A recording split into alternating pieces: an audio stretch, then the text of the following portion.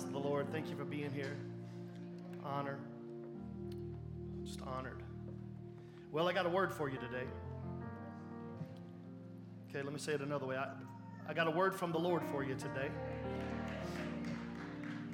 Grab your Bibles and turn with me to the book of Genesis, Genesis chapter 21. Genesis chapter 21.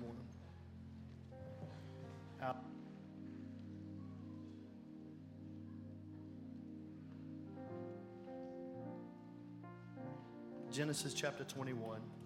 Those of you that are here today, we're so honored that you're here in the second service, watching online, our YouTube live stream, online audience, and our radio broadcast. I'm so honored that you're a part of this. Literally, I don't know how you feel, but I'm so grateful that literally the world is a part of our service today, and they have the opportunity. I get a report from one of the radio owners, and I tell you this not to brag, but I tell you this to boast on the Lord. Hundreds of thousands of people are a part of this house. Listen, we not only war for the nations, we also worship for the nations. And when there's an atmosphere like this, you know that God is breaking some things, not in this room only, but around the world. Did you know that your fight may be for somebody you're not going to meet on this side of eternity? The one owner of the radio station, he called, he sent a message, he sent a text last week. He said, "Pastor, I'm so sorry. We had internet issues. There were only 142,000 people that were able to be a part of the service last week." And I was sitting there going, thanks be unto God that an internet issue. Still hundreds of thousands of people are a part of this house, and we're fighting for that. Aren't you grateful that the kingdom is bigger than Charlotte? The kingdom of God is bigger. Amen. We're in this series entitled When Jesus Shows Up, and we're running towards Easter. I'm so excited that the whole people get ready thing is in my heart, because I'm preaching the 10 places in the Old Testament where we see Jesus come in and make manifestation for himself. Before Mary, before all of those things the prophet Isaiah is fulfilled with him coming through a virgin birth and being wonderful counselor. There were things that were happening in the Old Testament that he could not regulate to just Michael or Gabriel. He came and he manifested for himself. Last week we preached on when Jesus shows up in our rejection. This week, and we're going to preach, I'll give you the title here in just a second. But we're running towards Easter because the title of my Easter sermon is When Jesus Shows Up Again. And we're going to talk about an empty tomb, but we're also going to talk about a trumpet that's going to be sounded.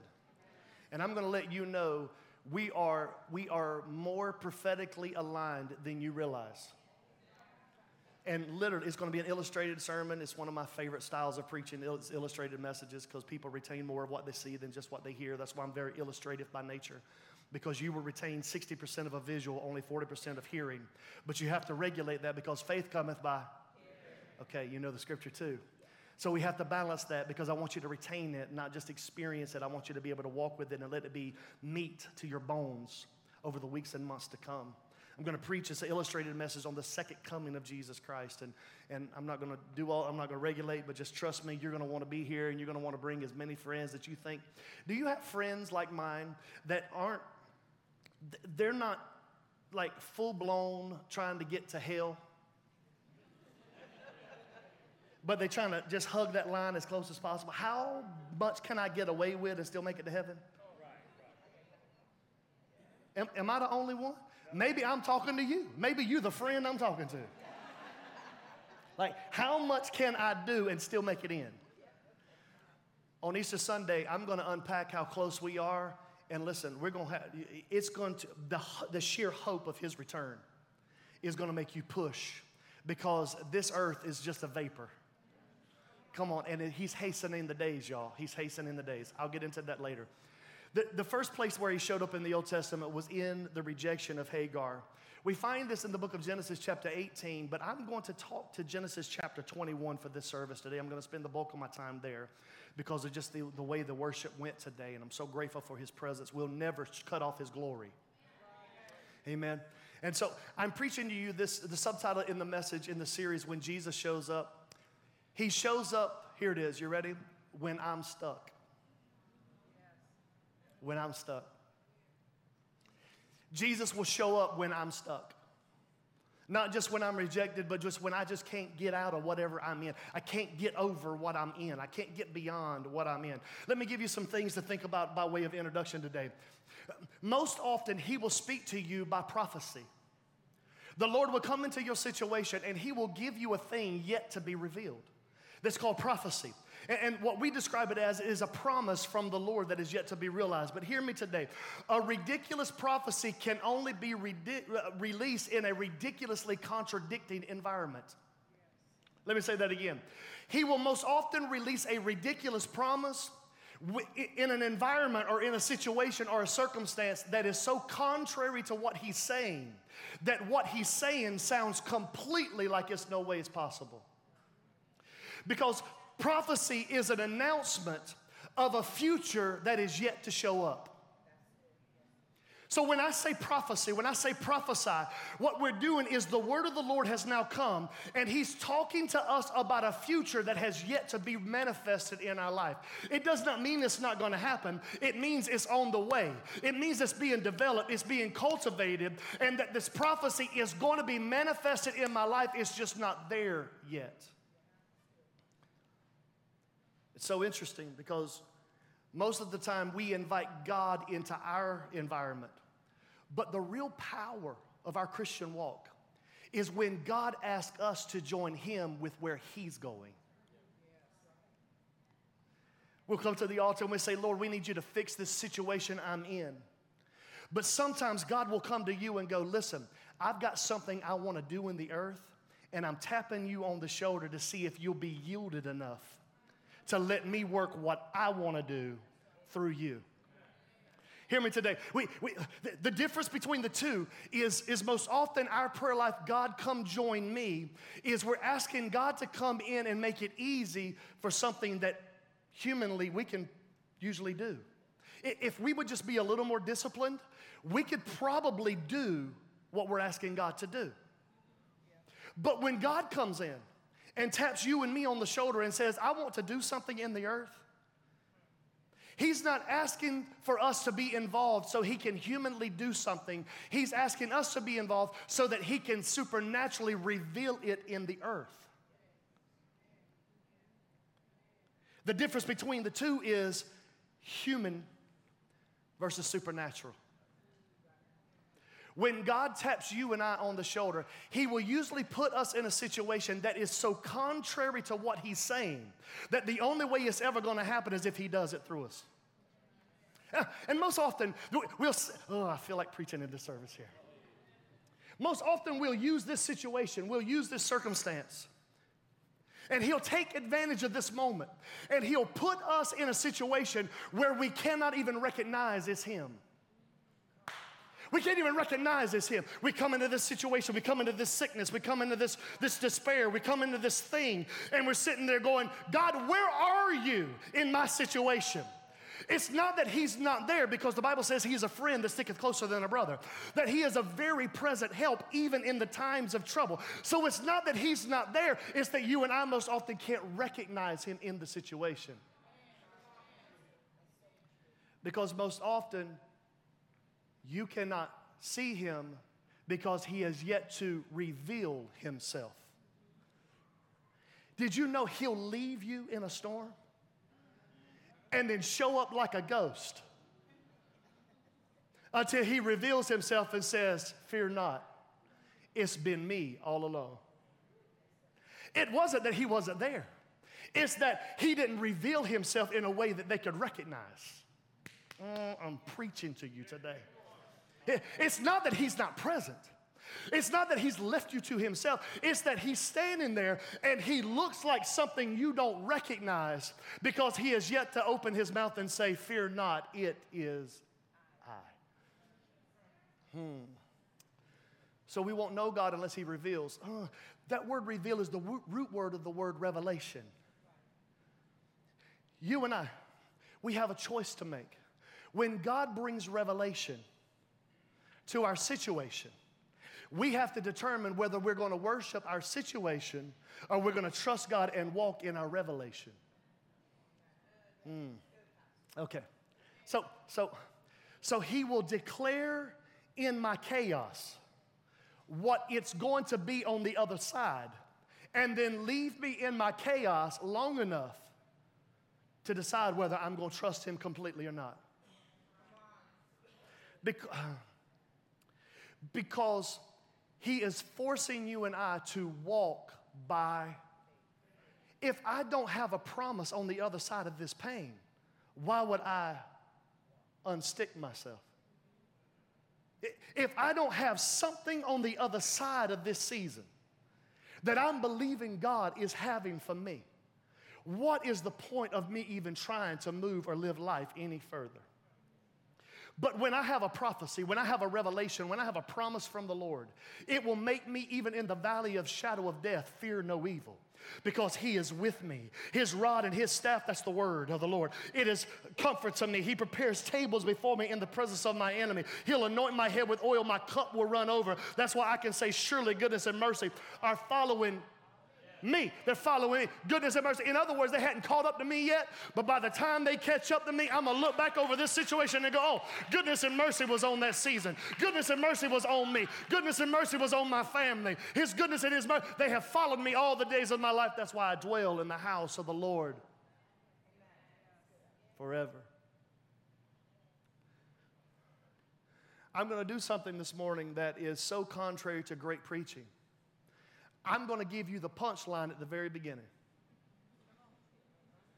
They tell us in our preaching classes, what you do is you take people on a journey of up and down, and you leave them in this kind of stuff. And by the end, you take that thing and you just leave them right there dangling, and you leave them right there, and you drop the mic and you walk off. Hallelujah. I'm going to give you the punchline from the beginning. I'm going to take you all the way to the top. It don't, I'm about to be country. Can I be country for a minute? It don't get any gooder than this. We find it in the book of Genesis chapter 21. This is being echoed in the life of Abraham and Sarah in Genesis chapter 18. For the sake of time, I'm not going to really dissect the way I was able to in the first service. The Bible says that the Lord visited Sarah. Aren't you grateful that the Lord will visit you? As he had said. And the Lord did for Sarah as he had spoken. For Sarah conceived and bore Abraham a son at his old age at the set time of which God had spoken to him. And Abraham called the name of his son who was to be born to him, who Sarah bore to him, Isaac. Then Abraham circumcised his son Isaac on the 8th day when he was 8 days old, and as God commanded him to. And now Abraham was 100 years old when his son Isaac was born to him. And Sarah said, God has made me laugh. And all who hear this testimony are going to laugh. In other words, God has done something so crazy and ridiculous in my life that all I can do is step back, kiss myself, and go, Lord, I don't even know how you did it. I don't know how it worked out. That was a comedian, by the way, from my day. I don't know how it worked out. I don't know how you did it, but jump back, kiss myself. Because I want you to know that if it had not have been for you, it never would have happened in my life. And I just sit here and go, I can't believe this is so ridiculous. This is so crazy that you would take me as of where I was to do what you did in my life. This is just stupid. I can't believe you did this. I can't believe you made this happen in my life.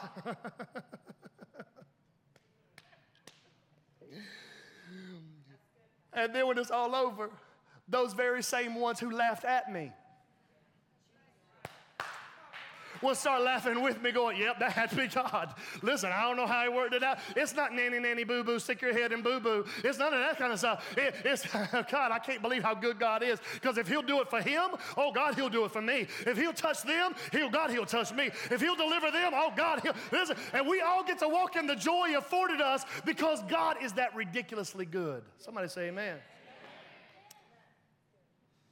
So I just want to announce to everybody in this room that if you have a promise from the Lord, it's going to be hilarious when it comes to pass. This is why the Bible describes it this way, as joy that is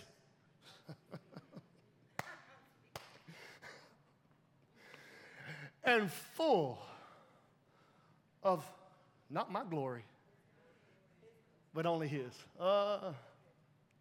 The Bible says in Genesis chapter 18 that he appeared to Abram.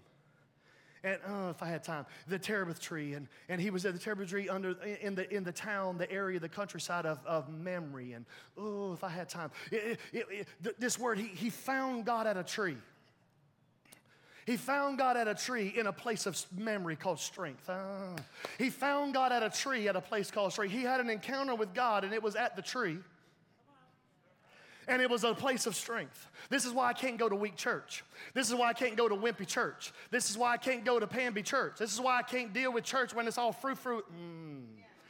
Because I need somebody to tell me that the Lord is strong and mighty and act like he's strong and mighty. I need somebody that's got the word of God be like a backbone between their shoulder blades. They're saying, though he slay me, yet will I serve him. I'm not looking for the cruise ship. I'm on the battlefield for my Lord. And I know, though he slay me, yet will I serve. I need somebody to tell me that the victory is assured and we're willing to fight for the victory. Thanks be unto God. I need a place of strength. But the place of strength didn't have the encounter. It was at the tree.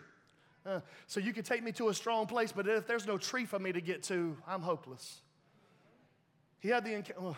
I'll preach that another time. In the heat of the day. It was when all things got hot that he ran to the tree at the place of strength and had the encounter. So he lifted up his eyes, he looked, and he saw the Lord. Malach Yahweh has now shown up again, and he brought a couple of angels with him, and they're sitting there, and he's talking to Abraham, and I want you to see this in the text, that Abraham is like, he's recognizing that he's about to have an encounter. So he runs over to Sarah, and Sarah is in the tent. She's in the tent, she's doing her thing. She's operating and she's functioning in her thing. She's in the confines and the parameters of her tent. And Abraham runs to the door of the tent and says, Sarah, listen, I want you to hear me, that we're about to have an encounter here, that the presence of the Lord has shown up. Look what he says. Look at what he says. He says when he starts talking to them that, Lord, if I found favor in your eyes, I want you to talk to me. And so he goes over, he says, I want you to make some bread and make some cakes, Sarah. And then he goes over to one of his little boys tending sheep and says, kill one of the flocks, kill one of the calves, and let's prepare the table. And so here's Sarah in the tent, and she's making preparation for the encounter that's about to happen. She's cooking and she's serving and she's doing all this stuff for the encounter that is about to happen. But when the moment of encounter comes, she gets stuck in the tent. She'll serve the encounter, but she's too stuck to engage in it. She'll make preparation for the encounter for someone else. But when the Lord has shown up for when you're stuck, she remains stuck in the tent. Now, before we start casting stones at Sarah,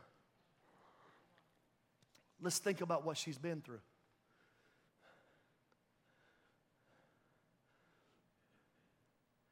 This is a woman who is now in her late 60s. And God has come down and said, I'm going to give you a child. And it didn't happen all through her 60s. To the point to where now her husband is 86 years old. So she's now in her late 70s. And she gave her maidservant to spend time with her husband in an intimate way. To try to make what God promised be manipulated to manifest. Hear me today. If it's God's problem, you cannot manifest it. Put that on Twitter. If it's his promise, you cannot manifest it. There's no amount of hustle. There's no amount of effort that you can bring to the equation. There's no amount of networking that you can do to fulfill the purpose of God for your life in a supernatural thing. And now she's in her late 70s. She's given herself over. She's given her handmaid over to her husband. And now she's bitter and angry. Watch this. For decades, she was in that tent trying to produce. But her womb was dead. Pastor. How do you know it wasn't Abraham? Because Hagar proved it. Her womb is dead. Something internally is wrong with her. And it has now been exposed. And she sits in the tent where she once tried. Because when she got disappointed, she could not get out of her disappointment. She was stuck. She makes the bread, and while she's getting the encounter prepared that she doesn't want to be a part of, you know, sometimes God's promise can be so long in coming to pass that we don't even want to hear God try again. Don't tell me another thing to do, God, because you have yet to fulfill the last one. I know some of you are so holy you glow in the dark. But for the real ones of us, where he said things and it has yet to come to pass, it's hard to hear another promise when you can't get the ringing out of your ear of the first one. And he says, I'm not coming out again. I'll be a greeter.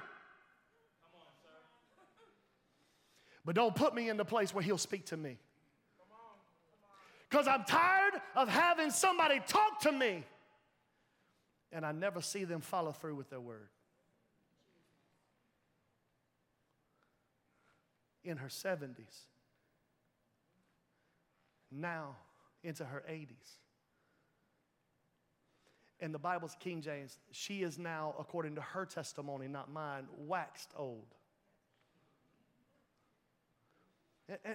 And not only waxed old, but now Abraham is waxed old. In his 80s, he was still able to make it happen. Ugh. That's a sidebar. But that's only because I'm not 80 yet.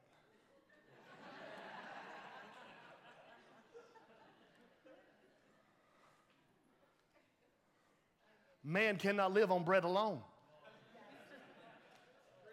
Okay, this ain't marriage conference, but I thought I'd help you out. I'm not going to do it till the second service when I'm not being recorded. The third service, I'll be able to really talk about it. He says, I'm not coming out. Because he hadn't done the last thing he said he would do. Sarah is dead. And now Abraham has gone to the place where he's dead. Why would God take the time to release a promise and tarry in such a way that all of the odds are stacked against him making it happen? Her womb is dead. Now Abraham's ability is gone. They've just gone through the dysfunctional breakup of that affair with Hagar. Abraham has been in fear for his life, so he slid Sarah, called her his sister, put him in the bed of Abimelech because he didn't want to get killed because of how beautiful Sarah was. Oh, let me stop here for a minute. Just because you're beautiful don't mean you can produce. Just because the package looks great don't mean there's anything inside. Put that on Twitter. Hear me. And now she's stuck in the tent. Oh, what I love about this text. She's in the tent. But the Bible says she's got her ear to the door. She didn't put her hand out. She didn't put her foot out. She didn't even come out herself. But she kept her ear in such a way that she could still hear what the encounter. Faith cometh by hearing. Just because my womb doesn't work in conception doesn't mean that my ear doesn't work with conception. I need you to understand, if I can trust to hear the Lord, the promise of God, then it can conceive in my ear. And if it can conceive in my ear, it will bring me the faith that I don't know how it's going to happen, but I'm going to step out on nothing. I don't know how it's going to work, but I know it's going to work because the Lord said it. This is what I love about the prophet Isaiah. I'm in another tangent now. This is what I love about the prophet Isaiah. Isaiah comes into the situation with the children of Israel, and the Lord speaks to the prophet Isaiah and says two things: that I'm going to take you into bondage, and you're going to have to go through bondage, but on the other side of that bondage, I'm going to walk you into deliverance. And when the word of the Lord came to them, they were in freedom, but the promise was that they were going to have to walk through bondage. And when they walked into bondage, they knew that God was the true God and that he does what he says he's going to do.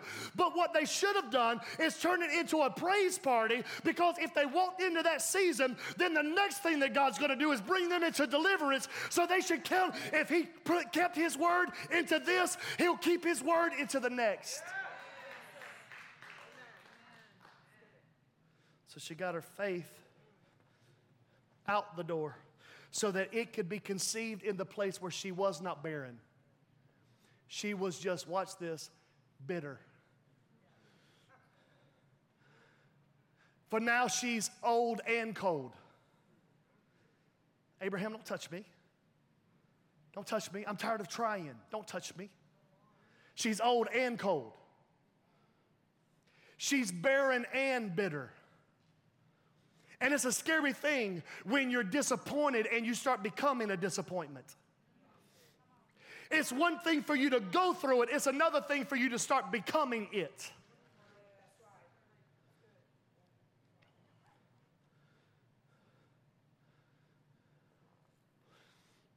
This past weekend, and some of the elders have already posted videos. So let me just apologize now. No animals were hurt in the making of that movie. But there was a lot of fun to be had. On our way down, we were in the mountains. I won't tell you where, and I've told them I will fire you from being an elder in this church if you tell people where we went. Because where I am, there they may be also. That was a Bible reference. I'll tell you later. So we're there. We're on our way down. We're in the mountains, up in the mountains. I'll just leave it there, of Appalachia. Okay? We're in the Appalachian Mountains. And we're in a particular area that there may very well be banjo music.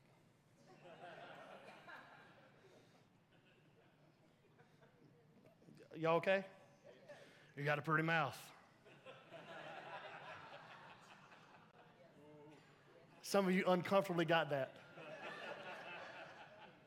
Okay? We're in that area, and one of our elders, Troy and Tisha, are in an atmosphere and an area that is not conducive to their comfort.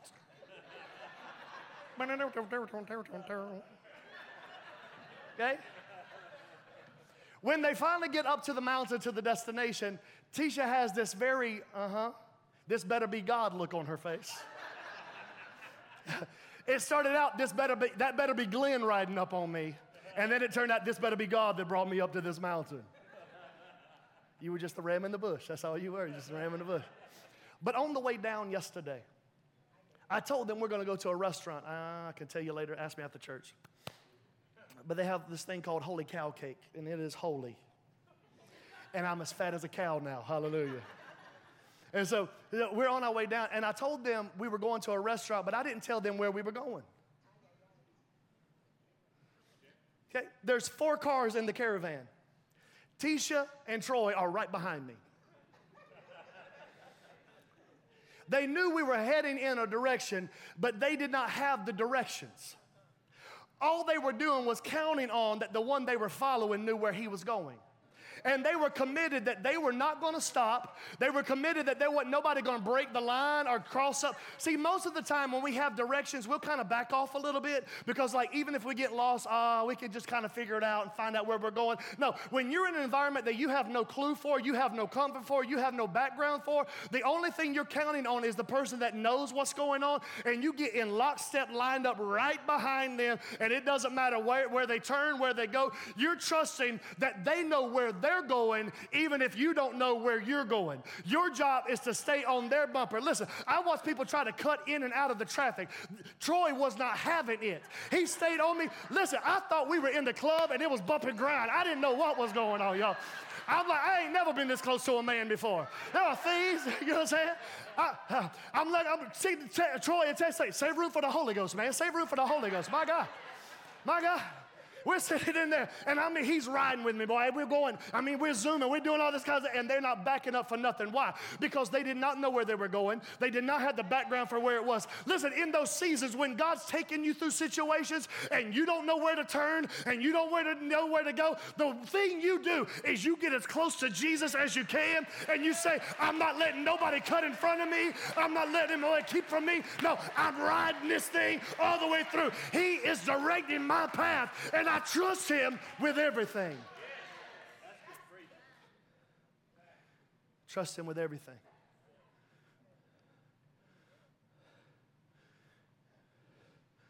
All the odds are stacked against Sarah and Abraham's promise. And God intended it that way. Because, watch this, he doesn't want me to have a card to play. If you can understand that God loves everything against you and you have nothing but him, that's when he gets all the glory for it. If you can't count on anybody but Jesus, you are in a prime location for a revealed prophecy to make manifestation. And what's scary for me, because I came out of works righteousness, is I can't work for this kind of favor. Here's what the Holy Spirit said to me earlier this morning. He woke me up, and then I just came to the office. I came to the church and got here a little bit before 6. And I'm sitting here, and here's what the Lord said. He said, son, the reason why I don't want you to be able to work for it is because if you get a return for your effort, that's called a wage. But this that I want to release in your life is not a wage, it's a gift. In other words, I can't earn this. If it's going to be ridiculous, that is going to make me crack up laughing at what God did, it has to be a situation that if it wasn't God, it wasn't going to happen. So what I have to do is learn how to receive it, the gift. If I told you today that I was going to hand you $1,000, I'm not. I'm going to give you something called the word of the Lord that is much more valuable. But it would help, wouldn't it? Still not doing it. If I was to look at you and say, I'm going to give you $1,000, in order for you to receive it, you have to open your hand. That's not work. That's positioning yourself to receive. This does not warrant the receiving of $1,000. But this does open yourself up to receive the gift of $1,000 that you did not earn. When I come into the house of the Lord and I open my hands for worship, it is not work. It is simply me positioning myself to receive what he's about to freely unlock in my life, which is an encounter with him. So she's in the tent. She's got her ear to the situation. Let me run to the end. And she says, wonder what they're talking about. Isn't that like a woman? Oh, don't get me started. Can't even talk to you because you're all scrolling on Facebook. Looking at the comments. Why are you looking at the comments? You're not going to make a comment, but you're going to read everybody else's comment. Oh, I hit a nerve right there, didn't I? I felt that room tighten up. Nosy rascal. She said, I wonder what they're talking about. I'm not going to be a part of it, but I want to know what they're talking about. And then she hears the Lord say, I'm going to conceive in her. Listen to the bitter. Yeah, right. Dude, I'm waxed old. and you got Crusty Abe sitting over here you're talking to. That boy's got barely enough power to get out of the mattress.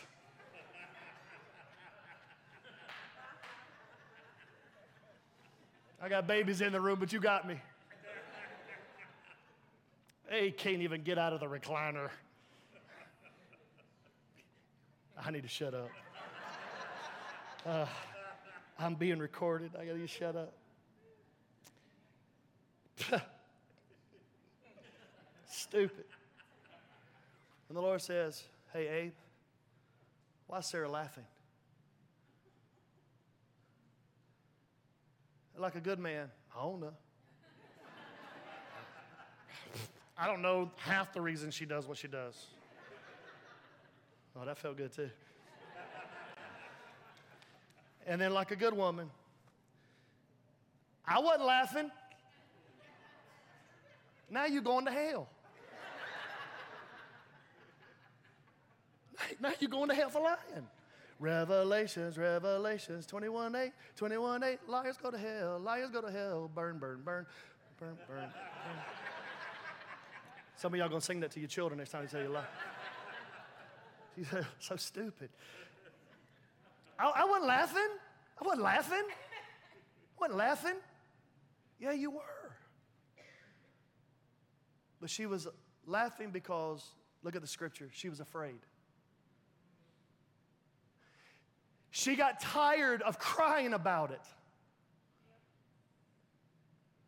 And because she's afraid to trust him again, she covers her fear with humor. I'm preaching to people in this room. Your sarcasm is your defense mechanism, so you're not vulnerable anymore.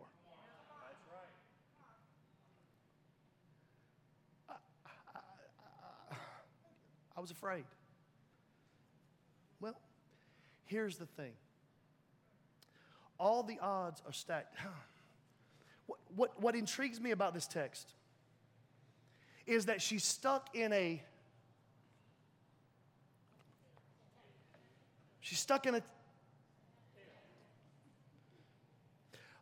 by the essence of his existence, it's temporary. The thing she got stuck in was not a permanent housing situation. It, in its very essence, is meant to be packed and unpacked. To be dwelt in and then to be bundled up and to be carried to the next place. But she became stuck into the very thing of its essence that was a temporary moment. So she found permanent bitterness in a temporary setting. Because it was easier to live here in bitterness than out there in faith.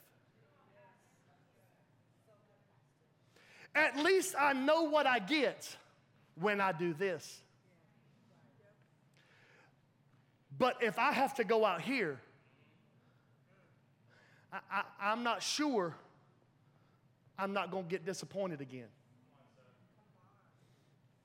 So she comes in.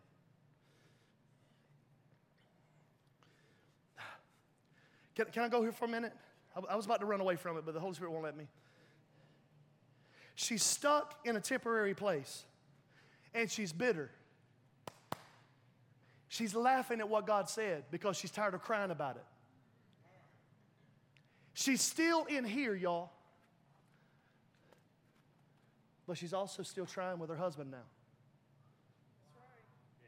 She's stuck, but she's still trying. She's stuck, but she's still lighting the candles. You didn't hear what I said? She can't get out of this situation. There's nothing she can do about her 80-year-old, 90-year-old self about to be. There's nothing she can do.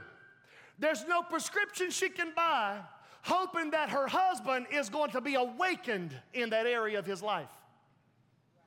But she's still lighting the candles. She's still turning on Luther. She's still buying a bucket of chicken.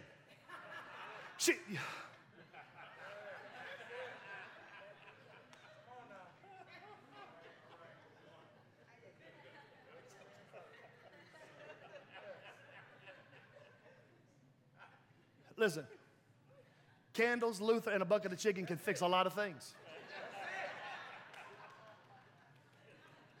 And if you don't understand what I'm talking about, you too young. Live a little bit longer. She's still doing all the things ready. She's not sure if her husband has the power. She's not even sure if she has the power.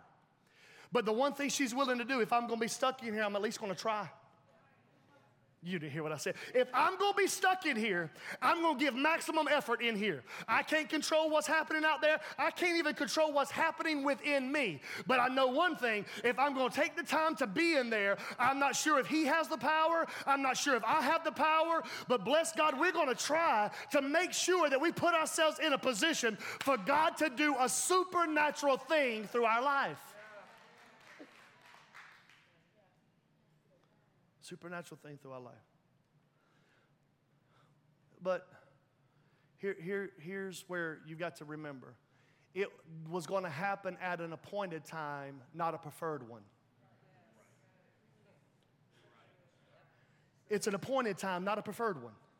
Like, God's not going to send you an invite to your iCal, and you have the ability to say yes, maybe, or decline.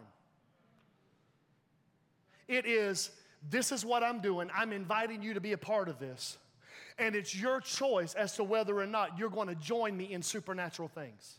I've already told you it's coming to pass. Now I'm going to put you in a position where your situation does not look like your revelation, and you're going to have to make a choice. Do I trust my situation, or do I trust the revelation that God has released into my life? Am I trusting what he's revealing, or am I trusting what I'm seeing in this moment? Is he truly going to work all things together for my good, or am I going to have to endure this hell for the rest of my life? You got to make that decision. God is inviting you into supernatural territory, but the only way he's going to do it is if he stacks the odds against himself, so that when it happens, you step back and go, to you be all the blessing, all the glory, all the power, all the praise, right now in this miracle and forever.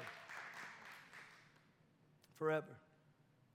So she says in verse 6 of chapter 21, I'm going to name him Laughter. Oh, I didn't have time in the first service. Every time she called to him, she called laughter back to her.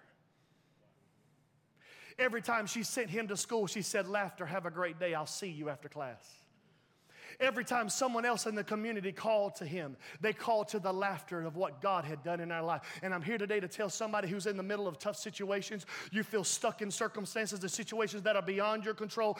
Give it time. Trust in the Lord. Sooner or later, God's going to make you laugh about how ridiculous it is that he did this work on the inside of you. It's going to be funny to you that he turned it around, how he made this situation happen when there was no way it was ever going to happen. He stacked the odds against him just so he could get all the glory when it came.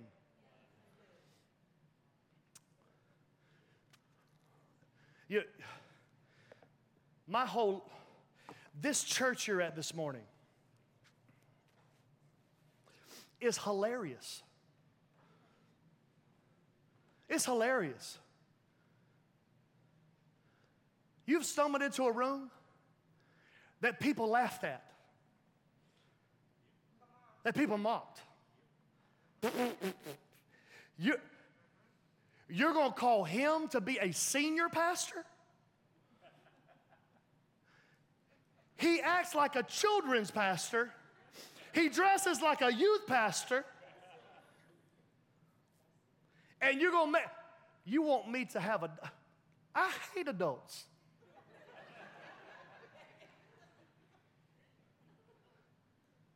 Y'all laughing, but that's the truth. I have made that statement. I'm not being a senior pastor. I hate adults. They're stuck in their ways. They don't want to change. They get a little money, and all of a sudden we find out who they really are. God blesses them, sustains them, and then they walk around like they got all the credit. When you need God, you're all about God. When you don't need God, hope he shows up wherever you're headed. I hate adults. You want me to be their pastor? Do you even want them? This is hilarious. I get in trouble as a youth pastor for the things I say, and now you want to put adults in the room? That's stupid.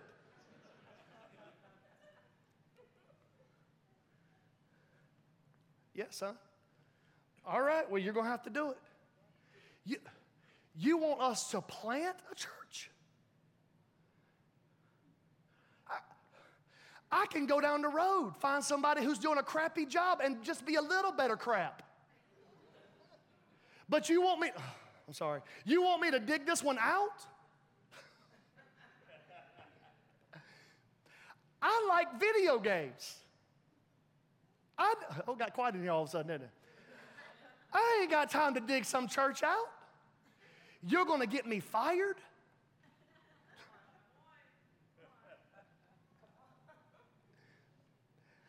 I'm going to get fired. They're waiting on me to screw up. Hey, you want me to do it anyway? When we were getting ready to transfer from the setup and tear down location in Berwick over here, I was sitting down with the Lord one day, and I was praying, and I was stressed out. I've over the course up until that moment, I have made thousands of dollar decisions. I had made tens of thousands of dollars of decisions. I'd made hundreds of thousands of dollars decisions from time to time with the conferences, the youth conference and stuff. But this was a $1.6 million decision. And I went to the Lord, and I started praying in the King James. Come on, because you know you're serious. Oh, thou, O Lord, art a shield for me. Thou art glorious and the liftereth of my headeth. Thou shalt smiteth. I don't even know what smite means. Smiteth the hands of the adversary, O God. Okay? And after I got over being that, I just looked at the Lord and said, God, I'm scared. I'm scared. My family are counting on me. I got people, I don't know why, but they're counting on me. And if this is not you, I mean, we're really in trouble. I'm scared, God. I need you to come down, Malak Yahweh. I need you to make manifestation here. Show me your identification. Show me all the money that you're going to bring along with it. Hallelujah. And I need to know that it's you. Please. Here's all I got. Do it scared.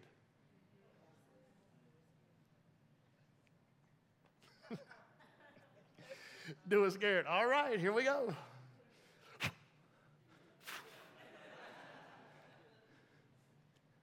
You know what they told me? They told me in my denomination. They said, hey, check this out. You're not going to do that here.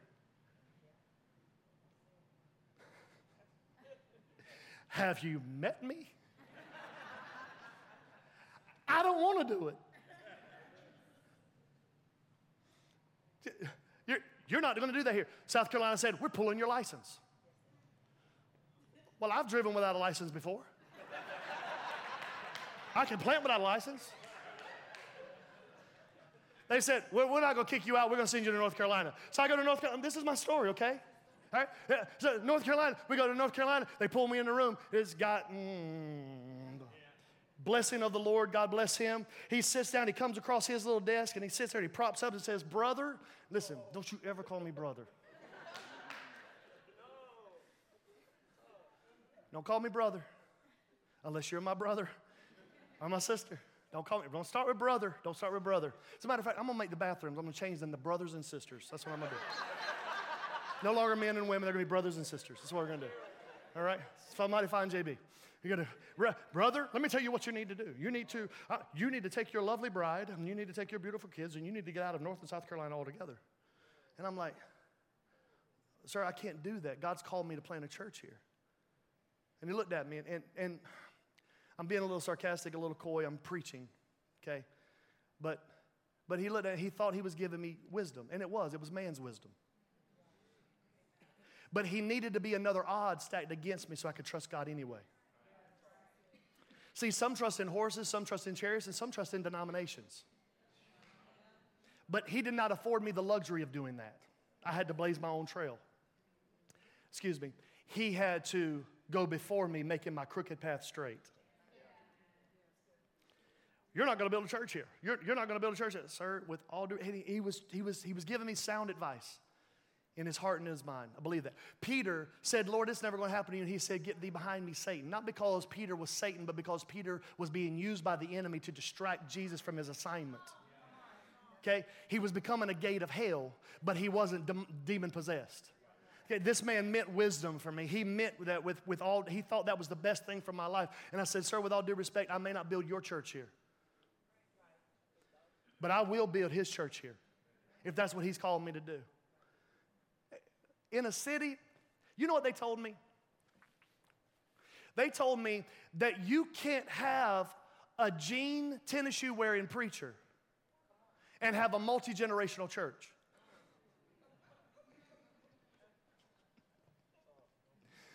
You can't do it.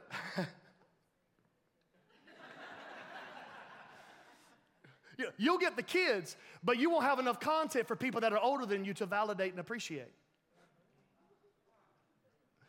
Well, the word works no matter what. If you preach the word works. If you'll work the book will work. You can't have a multi-generational church in this city. I know. I can't. And then they said, brother, it's not like Hulk Hogan, brother, you can't have a multi-ethnic church in this city. There's too many racial divides. The black church are going to excommunicate their family members, and the white church is going to know how to do with it, and the Hispanic church, they need their own. They even have cultural breakdowns inside of their own culture. There's no way that God's going to raise up a multi-ethnic church in here. I know. Isn't that crazy? Brother, let me give you some sound advice. You're not going to be able to have a spirit-filled congregation in this day and age. You can't come into a church service and let people get delivered from demon possession. Come in here speaking in tongues and people throwing flags around and people running and people dancing and people shouting and people screaming and people, the tongues and interpretation and all. You can't have a spirit-filled church. If you're going to have a spirit-filled church, you need to put them in a room somewhere. Well, I'm not putting Jesus in a room somewhere. I'm giving him the whole access. You can't do it. I'm like, you're right, I can't. If it's spirit-filled, I have to get out of the way. You're right. Isn't this hilarious? Then COVID came. Brother, don't you know that the churches we know it today is ruined? There are hundreds of churches, thousands of churches all across this nation that are closing their doors. Pastors are being burned out, and there's no way you're going to be able to grow a church. There's no way the church is going to explode. There's no way you're going to be able to do all this kind of stuff. And I'm like, you're absolutely right. If COVID is what I'm counting on, we're all very much in trouble. There's no way we're going to be able to grow this thing. God is not going to be. You're right. I can't count on me. Odds stacked against us. Isn't this ridiculous? 3 services. And you had to wait in line because the glory of the Lord was in the room for the first service, and you didn't get mad enough to say it out loud. But your face said it when you walked in. But don't feel bad. They're waiting now. You can't do that here. You can't do that here. COVID is going to kill the church in America. Well, good, because maybe the church in America needs to die and the bride of Christ needs to rise.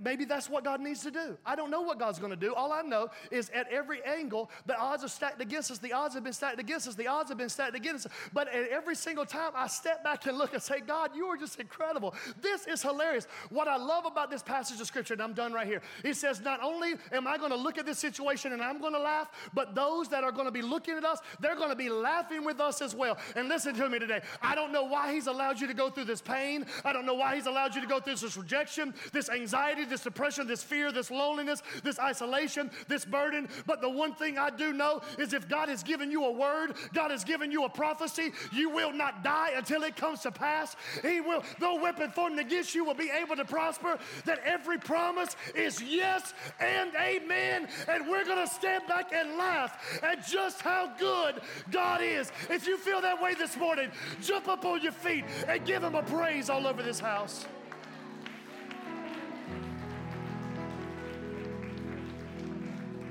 I'm here today to tell somebody that you're on the brink of something ridiculous about to break out in your life.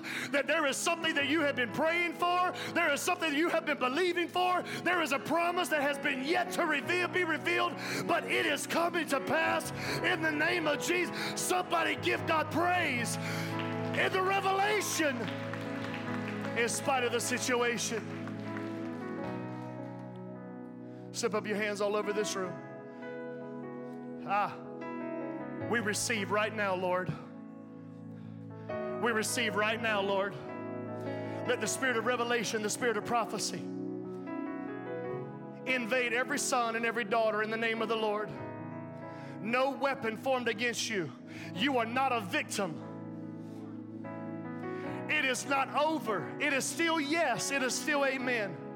I don't know how he's going to get the glory and you're going to be better for it, but you're going to be better for it and he's going to get the glory for it.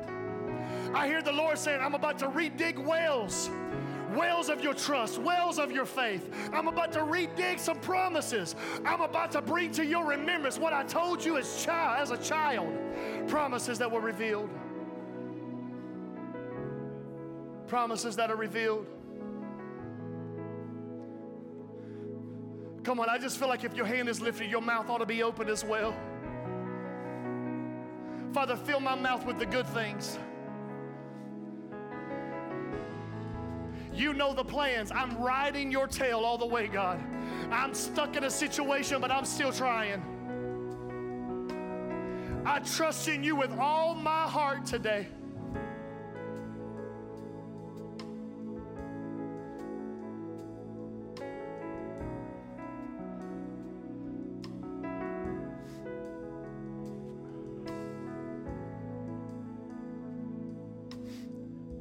Thank you, Holy Spirit. Thank you, Holy Spirit. I'm waiting on you to settle into this word before I release you. Hell is going to fight you to stay in that tent. But if you can't get out, you got to go to work.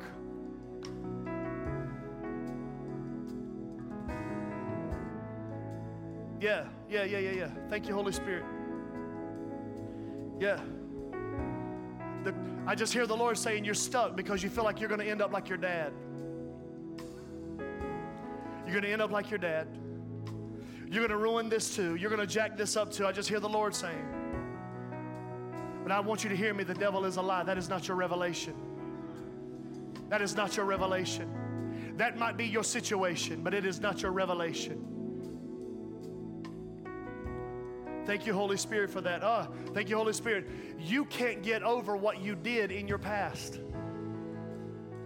Guilt keeps you stuck. Shame keeps you stuck. I hear the Lord saying, I didn't give you condemnation because you're in me now. I have taken that sin and I have chosen to forget it. Stop bringing it up again. That's a word for somebody in season right there. It's time for you to let you go. Jesus has already set you free. Come out of the prison cell. You have already been freed. Thank you for that in Jesus' name. In Jesus' name. I just hear the Lord saying in this moment, there is a debilitating fear of sickness. Yeah, generational health issues. Your grandparents had it. Your parents had it. Even the doctor, thank you, Holy Spirit, even the doctor has said we've got to continually watch this. So this nagging tent of fear is keeping you stuck. Father, we break the spirit of fear now in the name of Jesus. We say God has not given you the spirit of fear, but of power and of love and of a sound mind. It is the inheritance of every son and every daughter that victory is your birthright in Him. We thank you for that in Jesus' name.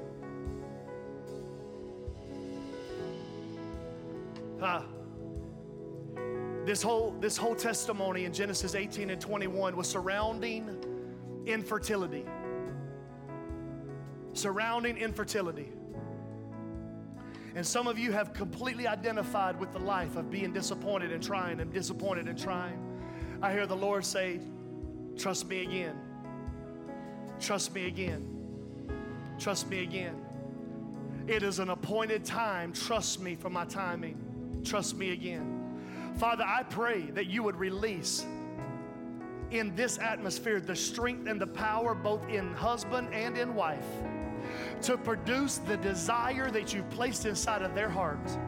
We call it to fruition. If you can quicken the womb of a 90-year-old woman, if you can quicken the loins of a 100-year-old man, you can do it in the son and daughter that are standing in this room or listening under the sound of my voice today. We decree, we declare the pressure is off, but the power is on in Jesus' name.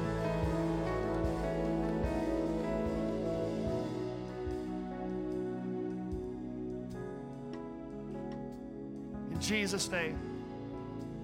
I'm trying to move. Heads are bowed, eyes are closed. I'm trying to move on. But I'm calling somebody out of the cave of depression today. You are not alone. You are not stuck in this by yourself.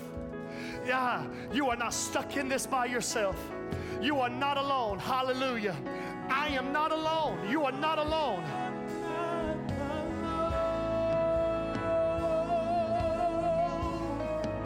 He is my comfort, and he always holds me close. I'm asking my prayer team to move quickly. Prayer team, move quickly. Move quickly. I will not apologize for the move of the Spirit in this room. I promise you I will never do that. If you're in this room today, and you need prayer before you get out of this room. You need prayer. There is something that you've been stuck in. There's a perplexing fear that is settled over top of your heart and over your spirit. And you say, Pastor, I came here because I needed an encounter with the Lord, and I will not let go until He blesses me. My prayer team are up here, and as long as it takes is as long as it takes. I'm going to dismiss the rest of the congregation. I don't care how they come in. I just want you to walk in the power of His might today. If you're dealing with fear, if you're dealing with depression, if you're dealing with infertility, if you're dealing with loneliness, if you're dealing with isolation, if you're dealing with perversion, if you're dealing with addiction, if you're dealing with bondage today, there is deliverance in this house for you. And I want you to walk in it. Thank you, Holy Spirit. Hang on.